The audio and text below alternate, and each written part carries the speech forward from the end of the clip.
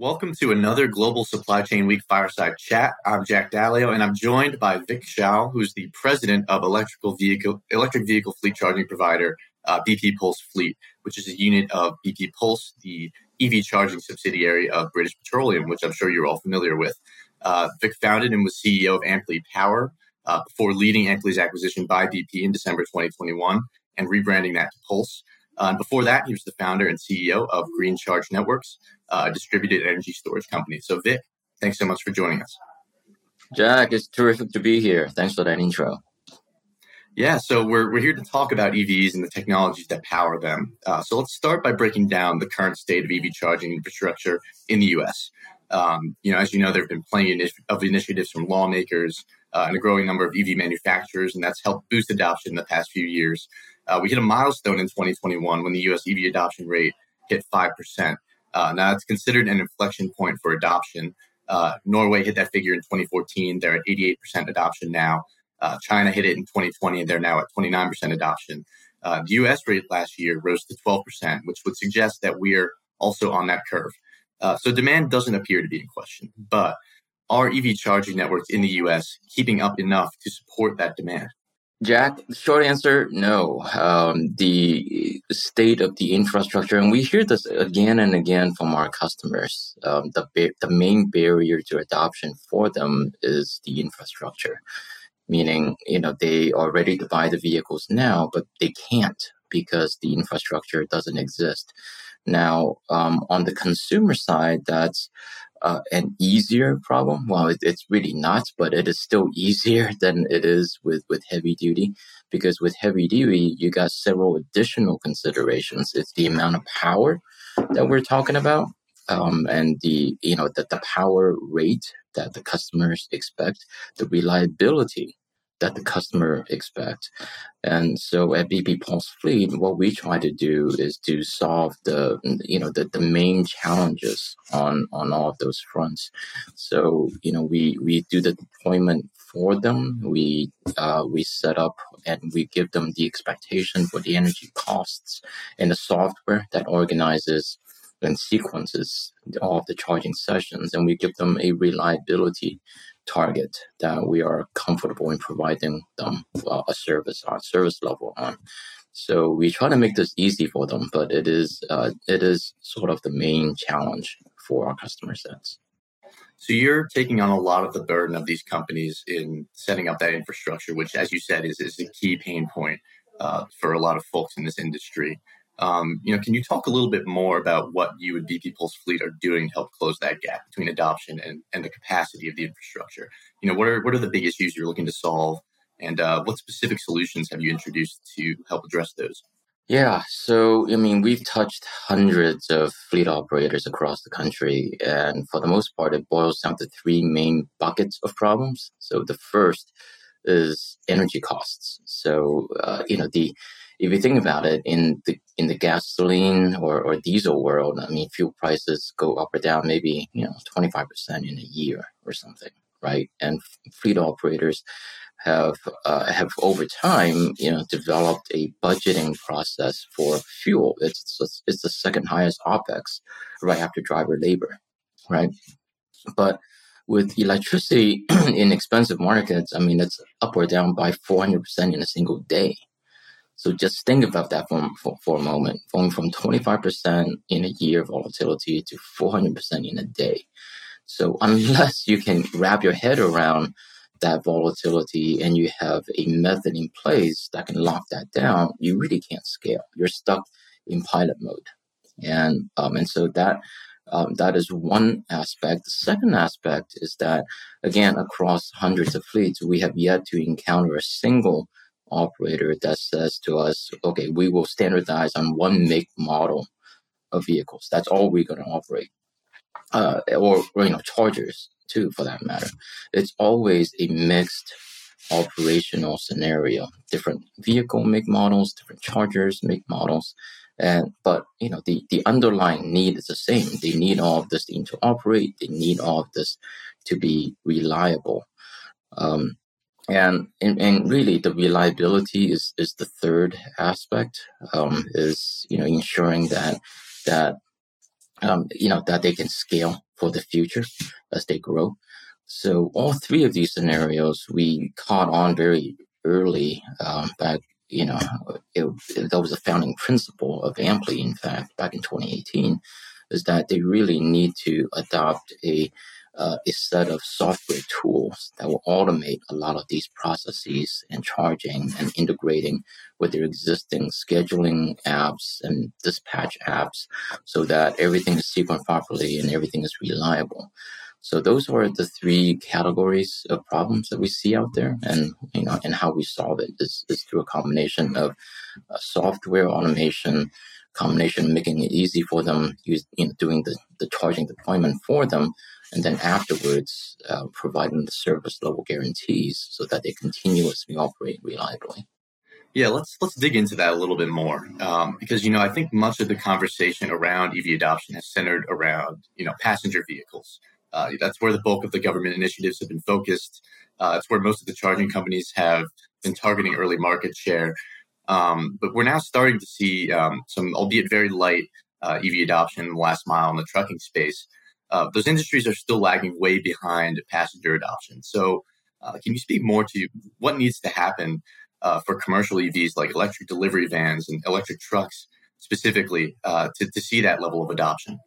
Right. So we already touched on several of the key variables, but I'll just add a few more. So price, like the cost of the hardware, not only the vehicles but the infrastructure, is a big barrier. Of course, with IRA, with the Inflation Reduction Act that was enacted last year, it has really turned the landscape from a piloting and just trying it into all of a sudden starting this year, into an economic scenario. It's more cost efficient. It's more operationally efficient. The fleet operator will save more money by converting to electric whole scale and now. And so it becomes an economic decision. So I think that's a really important barrier that we are unlocking this year. Secondly, it's the time to deploy infrastructure. So we get this complaint a lot, when customers aren't used to the permitting requirements, the HJ requirements, the utility service upgrade process for the infrastructure and all of that. And so over time, we've sort of leaned out all of those processes. At BP Pulse Fleet, we've introduced additional products and service offerings. We call it InRush, that really shortens the timeframes for deployment. So hopefully that answers your questions. What are the main sort of considerations for adoption? Yeah, so clearly there are plenty of considerations that folks need to make when they're looking to acquire an EV, and I think even beyond that, that price point and some of the things that are affecting consumer sentiment, you've also got some more macro issues, some wider issues that could affect adoption. I think there's three things that a lot of folks worry about. The first is having enough chargers, which we've of course discussed pretty thoroughly here. Second being that the electric grid won't have enough capacity to handle all these vehicles. And the third being that we'll run out of lithium. In your view, which of these three is going to be the greatest challenge for the industry moving forward? Or, is there another obstacle that people aren't really talking about?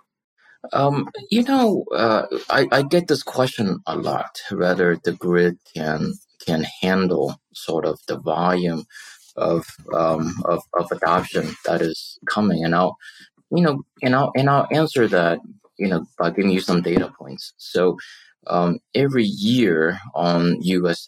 roadways, about 3.1 trillion miles are driven, and that requires about 1.25 maybe trillion kilowatt hours of energy. Just for perspective, I mean, the grid currently today generates and consumes about 4 trillion kilowatt hours. So 1.25 trillion is about another 31% of growth. So in other words, another 31% of electricity generation will handle a scenario where all 260 million vehicles on the road today go electric. So in other words, it's actually not a heavy lift. Absolutely doable. Absolutely doable. So I think that's one of the answer to your question. Lithium, there's plenty of lithium out there. That's really not a problem there. We just haven't looked. Um, so I think, it's just some short answers to your questions, perhaps. Got it. So, why do you think that people so often will bring up those factors as concerns with EV adoption? What's the reasoning there? We're humans, Humans don't like changes. That's fundamentally it. I mean, it is new technology is scary. It's not comfortable. Like, when Steve Jobs introduced the iPhone back in 2007, there were plenty of naysayers who, will never move off of Blackberries, and we need to have a keyboard embedded in the smartphone, a manual keyboard. We can't have just a keyboard on a flat screen. That's never going to work. So that's just what happens over at the beginning of an adoption curve. But the way that you overcome that is to make things massively simple and easy for the customer to transition. Electric is a better experience. That's fundamentally the first principle of it all.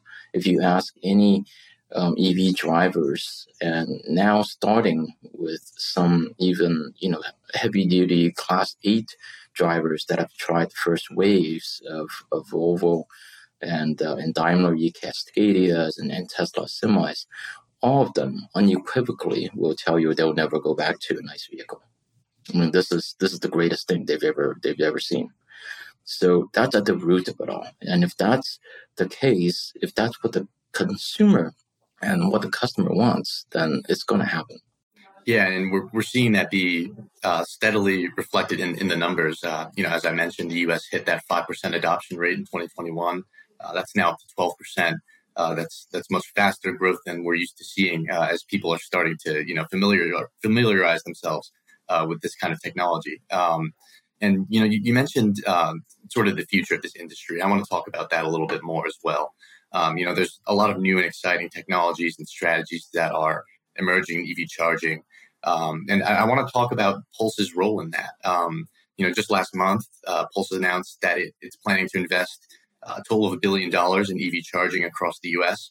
By 2030. And then also just this month, BP, the parent company, acquired Travel Centers of America. That's going to help you build out your U.S. network. So can you talk about what sorts of initiatives you're looking at in 2023 and beyond? What's kind of your roadmap for the years ahead? We have big goals and big dreams. You can also go back to last year, the announcement with Tesla, where we're doing their infrastructure at airports and city centers. We announced GigaHubs together with our partner Hertz, and you can see where we're trending. I mean, we're trending to large scale, fast charging depots at very conveniently located, locations all across the U.S. So that's the goal. That's the ambition. I mean, the way that we see the landscape is that there is a lot of thought that's put into locating EV chargings along highway corridors, for example. Tesla, Electrify America, they have done a pretty good job at locating, at least for highway driving, those locations. But everywhere else, like at shopping malls or, city center locations, perhaps, it's a little bit haphazard. And it's not very well thought through. The user scenario is not very well thought through. There's a lot of room for improvement. And in fact, even if you think about the supercharging network, that even though it's reliable, there is still a great deal of room for improvements. Like, a lot of the locations I visited have, 8 charging bays or 10. And it's at a corner of a parking lot at a shopping strip, and it's really dark at night, and you don't feel safe. I mean, you just want to go out of the car, plug in your car, and then jump right back into the car. You don't want to leave because you don't feel safe.